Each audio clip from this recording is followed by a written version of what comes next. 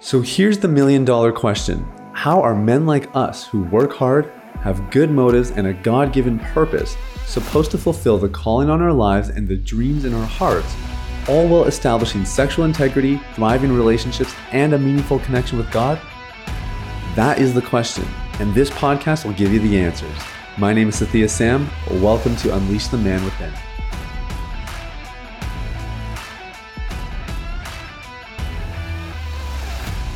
What's up, everybody? It's Sathya Sam here. Welcome to Unleash the Man Within. Thank you guys so much for listening. I hope you're having an amazing day, and I'm really excited to get into today's content. So it's interesting. We just met recently with a family friend who, we've known for a long time. I mean, we're talking 2+ decades, I believe. And for those of you who don't know, I was born and raised in Saskatchewan, which is the central part of Canada. Super unusual for somebody of my complexion to grow up in an area like that. But that was where my dad was assigned when he began his job as a full-time pastor. And then they set up a good community, and he stuck around for about 17 years. I think he had pastored there. So anyway, so that's where I was born, raised, and grew up. And we were connecting with a family that we used to know from that season of life that we still keep in, I would say, sporadic contact with, but just a deep enough relationship that you kind of pick up where you left off. This gentleman is one of the nation's leading psychiatrists. He was head of psychiatry at the overall health system in Saskatchewan for 15 years. He served 3 terms, which is highly unusual for that position. Very accomplished, very respected, and well recognized, and an incredibly humble man as well. So just very a very inspiring guy. So we were talking, and I had just asked him, "Hey, what are you seeing in your practice?" Because he's doing private practice now, and specifically around just COVID and the pandemic. How has it impacted people? And he said his caseload has increased about 10 to 20%. He has 1,000 active cases, and most of those cases he is meeting with once a year or once every 6 months. That should give you an idea of how short we are on psychiatrists in Canada. And I know that around the world, it's very similar reports in most places, maybe not all. But I guess the point I'm making, all of that is to illustrate anxiety is on the rise. And so if you're feeling more anxious these days than before, there's a reason for that. And a lot of it has to do with COVID, yes, but I want to kind of get more specific. We want to be really careful that we don't attribute too much anxiety to external circumstances. I'll use a really extreme, this is going to sound almost harsh, but somebody who's experienced a lot of trauma, you don't want them to blame the traumatic incident for the anxiety they experience later on, right? It's like, oh, well, I'm feeling anxious because when I was 3 years old, my parents got in a car accident and I almost lost them. So that's why I'm feeling anxious. That's a good way to explain it. But what you really want to understand is, what is your experience of anxiety actually like? Like, what's going on in your body? What are the thoughts? What are the real fears at play here? Because that incident that happened when you were 3, that's actually it's the reason it's there. But let's actually articulate, well, I'm afraid I'm going to lose them. Okay, what happens if you lose them? Et cetera, et cetera. Anyways, I don't want to get too far into that. But I guess what I'm trying to say is we don't want to use the external to explain too much of it, because anxiety is a very internal experience. And the better we understand the internal facets of somebody who is anxious or experiencing anxiety, the more we can help them. Now, today what we're actually talking about is what to do when freedom produces anxiety. And you might think that's a bit of a funny concept, because surely somebody who has been rife with a porn addiction that is finally getting free would experience all of the emotions but anxiety, right? Well, why on earth would somebody get anxious about that? And it's a really good point. It's a really just interesting thing to think about. But it's totally valid. So if you've begun on this freedom journey and you found yourself experiencing anxiety, there's a reason for it. There's a good reason for it. So let's talk about this a little bit. Imagine that for 20 years of your life, you had a friend, okay? So you've been friends for 2 whole decades. And every time you were stressed, you could call that friend and they were there for you. Like, they would drop what they're doing and they would pick up the phone. And sometimes they would say, hey man, I only have 30 seconds. And you'd say, no problem. 30 seconds is better than nothing. And sometimes they would have hours on end. But every time you needed them, they were there for you. And then one day that friend said, hey man, I'm so sorry, but I'm moving. And it's a new season of life for me. And I don't think we can really continue with this sort of arrangement we've had for these last 20 years. Let me ask you, do you think you would feel anxious? Probably, right? There's probably some anxiety around that. Because now this source of comfort and safety has been pulled away from you. Now, what if I told you that person was an abuser? What if that person was actually, they were physically and verbally abusive to you, but they were the only thing that you knew for safety? You didn't know any better, and you were too scared to hurt them or to upset them and to have something worse happen to you. So for 20 years, you stayed in that abusive relationship. They were the only place that you went where you could feel safe. And yet at the same time, you felt equally dangerous. And let's say after 20 years, that person got caught. What happens when they're removed from your life? Well, you are going to feel relief because finally, this person is gone and you're not going to be abused anymore. But let's not forget that you were also experiencing safety. They're the only person you could trust, the only person you opened up to. And so while you will feel relieved, you will still feel anxious because you are detaching from something that has been a source of safety and comfort all these years. Now, I'm sure you can see where I'm going with this, but we're not talking about a person and we're not talking about an abuser, but we are talking about porn. And porn is the exact same thing.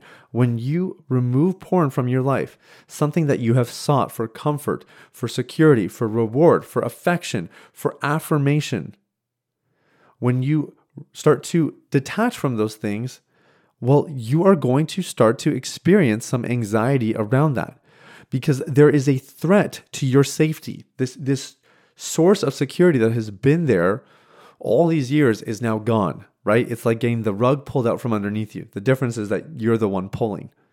But nonetheless, it is very much an anxiety-inducing experience. All is to say is if you have experienced some anxiety over your freedom, it makes sense. There's nothing wrong with you. So what we want to do is we want to get really granular on our experience of anxiety without overinflating it. Okay, this is a balancing act. So what we want to do for starters is we want to set clear boundaries and parameters for how, where, and when we will talk about our anxiety. Okay, this is really important. We want to structure it because infrastructure allows us to handle this in a responsible way. Okay, let me kind of illustrate this. Let's say that there's no one in your life you can really talk to cope with anxiety. It's just your counselor.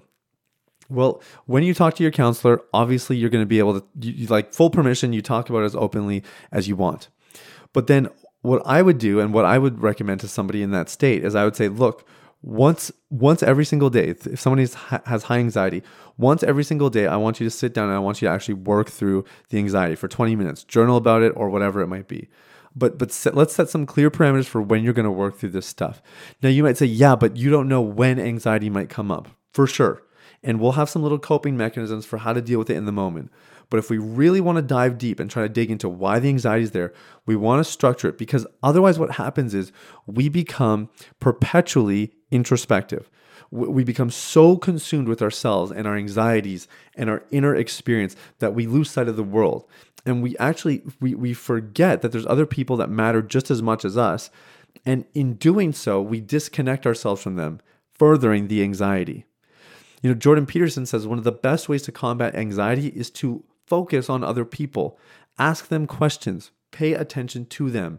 Because as you get your attention onto another person, you start to lose sight of your own insecurities and anxieties. It's not that they aren't there. It's just that in the moment you're able to be present with that person, and then you can go work through your stuff when time allows for it appropriately. So if you're experiencing some anxiety, number one, you're going to have to work through it for sure, but let's set some infrastructure for how you're going to go about it. You want to think about when, you want to think about who is involved, and where. Where are you doing this? Don't do this in your bedroom. Do not process anxiety in your bedroom. Your bedroom it's meant to be for one thing, sleep. And a second thing if you're married, sex. That's it. Don't process in your bedroom. Let your brain associate good things with your bedroom, okay? Process your anxiety somewhere else. So again, just be intentional about how you're going to work through anxiety. Okay, number two, we want to understand what is going on in my body when I experience anxiety. What am I feeling physically? Is my heart racing? Is my chest tight? Are my muscles, am I shaking? Am I twitching? Am I tense? What is the state here physically? The more you understand that, the better. Number two, the reason knowing your body really well is so that you can actually lean into it. Okay, a lot of people try to suppress and resist and ignore the symptoms or the signs in their body that are saying, warning, warning, like, hello, we got some anxieties here. And instead, what we want to do is we want to pay attention to them. We want to lean into them. We want to thank our bodies for alerting us of the threat. And in that process, you can kind of work through it a little bit. Okay, the other thing we want to understand is why. Why am I feeling anxious? What are the thoughts contributing to my anxiety? Now, I'm actually even a little bit particular about saying like my anxiety or our anxiety. I realize I've used that a couple times, but the anxiety, probably the better term. What is contributing to the anxiety? Why is there anxiety? Why do I feel anxious? And so we want to understand the thoughts. We want to understand the beliefs. The essence of anxiety is perceived threat. Perceived threat. So maybe if, why am I anxious? I don't know. Then maybe what you're asking is, what am I feeling threatened by? So, I just had a conversation with a friend. We are, we're looking to do some investing together possibly. And we weren't seeing eye to eye on the percentages. We'll put it that way. Because we're contributing differently to the deal. And so I came home feeling some anxiety. And when I thought about it, I thought, I'm afraid of losing the friendship. And I'm afraid of how my friends might talk about me if word gets out. Even though I haven't done anything wrong, no one's done anything wrong. It's just my insecurities. Like, I'm scared of what people are going to think of me. And I'm scared of losing the friendship, right? Or that my friend's going to see me differently or get pissed at me or whatever. It's not going to happen. It's so not the case, right? And as soon as I could kind of process it, again, sometimes you see it for what it's worth and you're like, oh my gosh, why am I being concerned about nothing? Other times you see it and you're like, okay, well, at least I understand it now, but I still do feel the anxiety. Totally okay.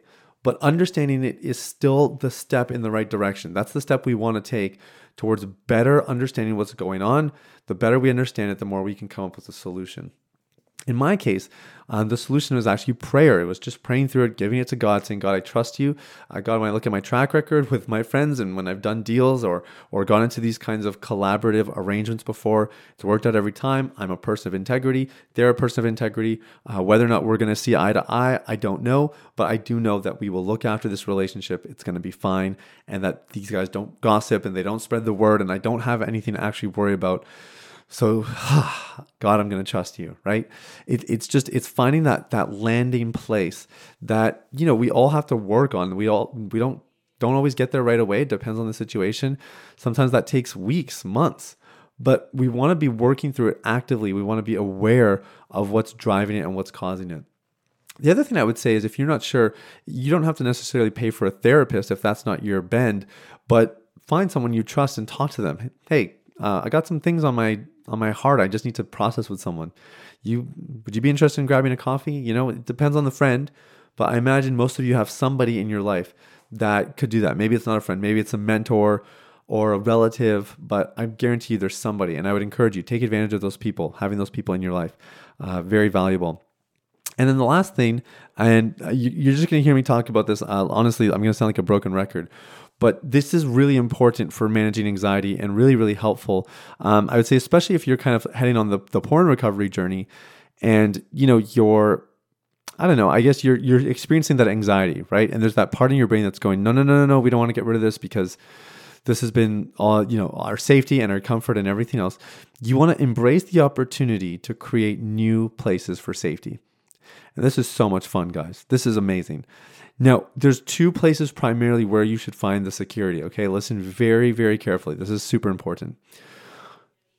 If you are feeling, if you need comfort, let me put it that way. If you need comfort, if you need relief, if you just need some affirmation, you want to go to two places: God or yourself.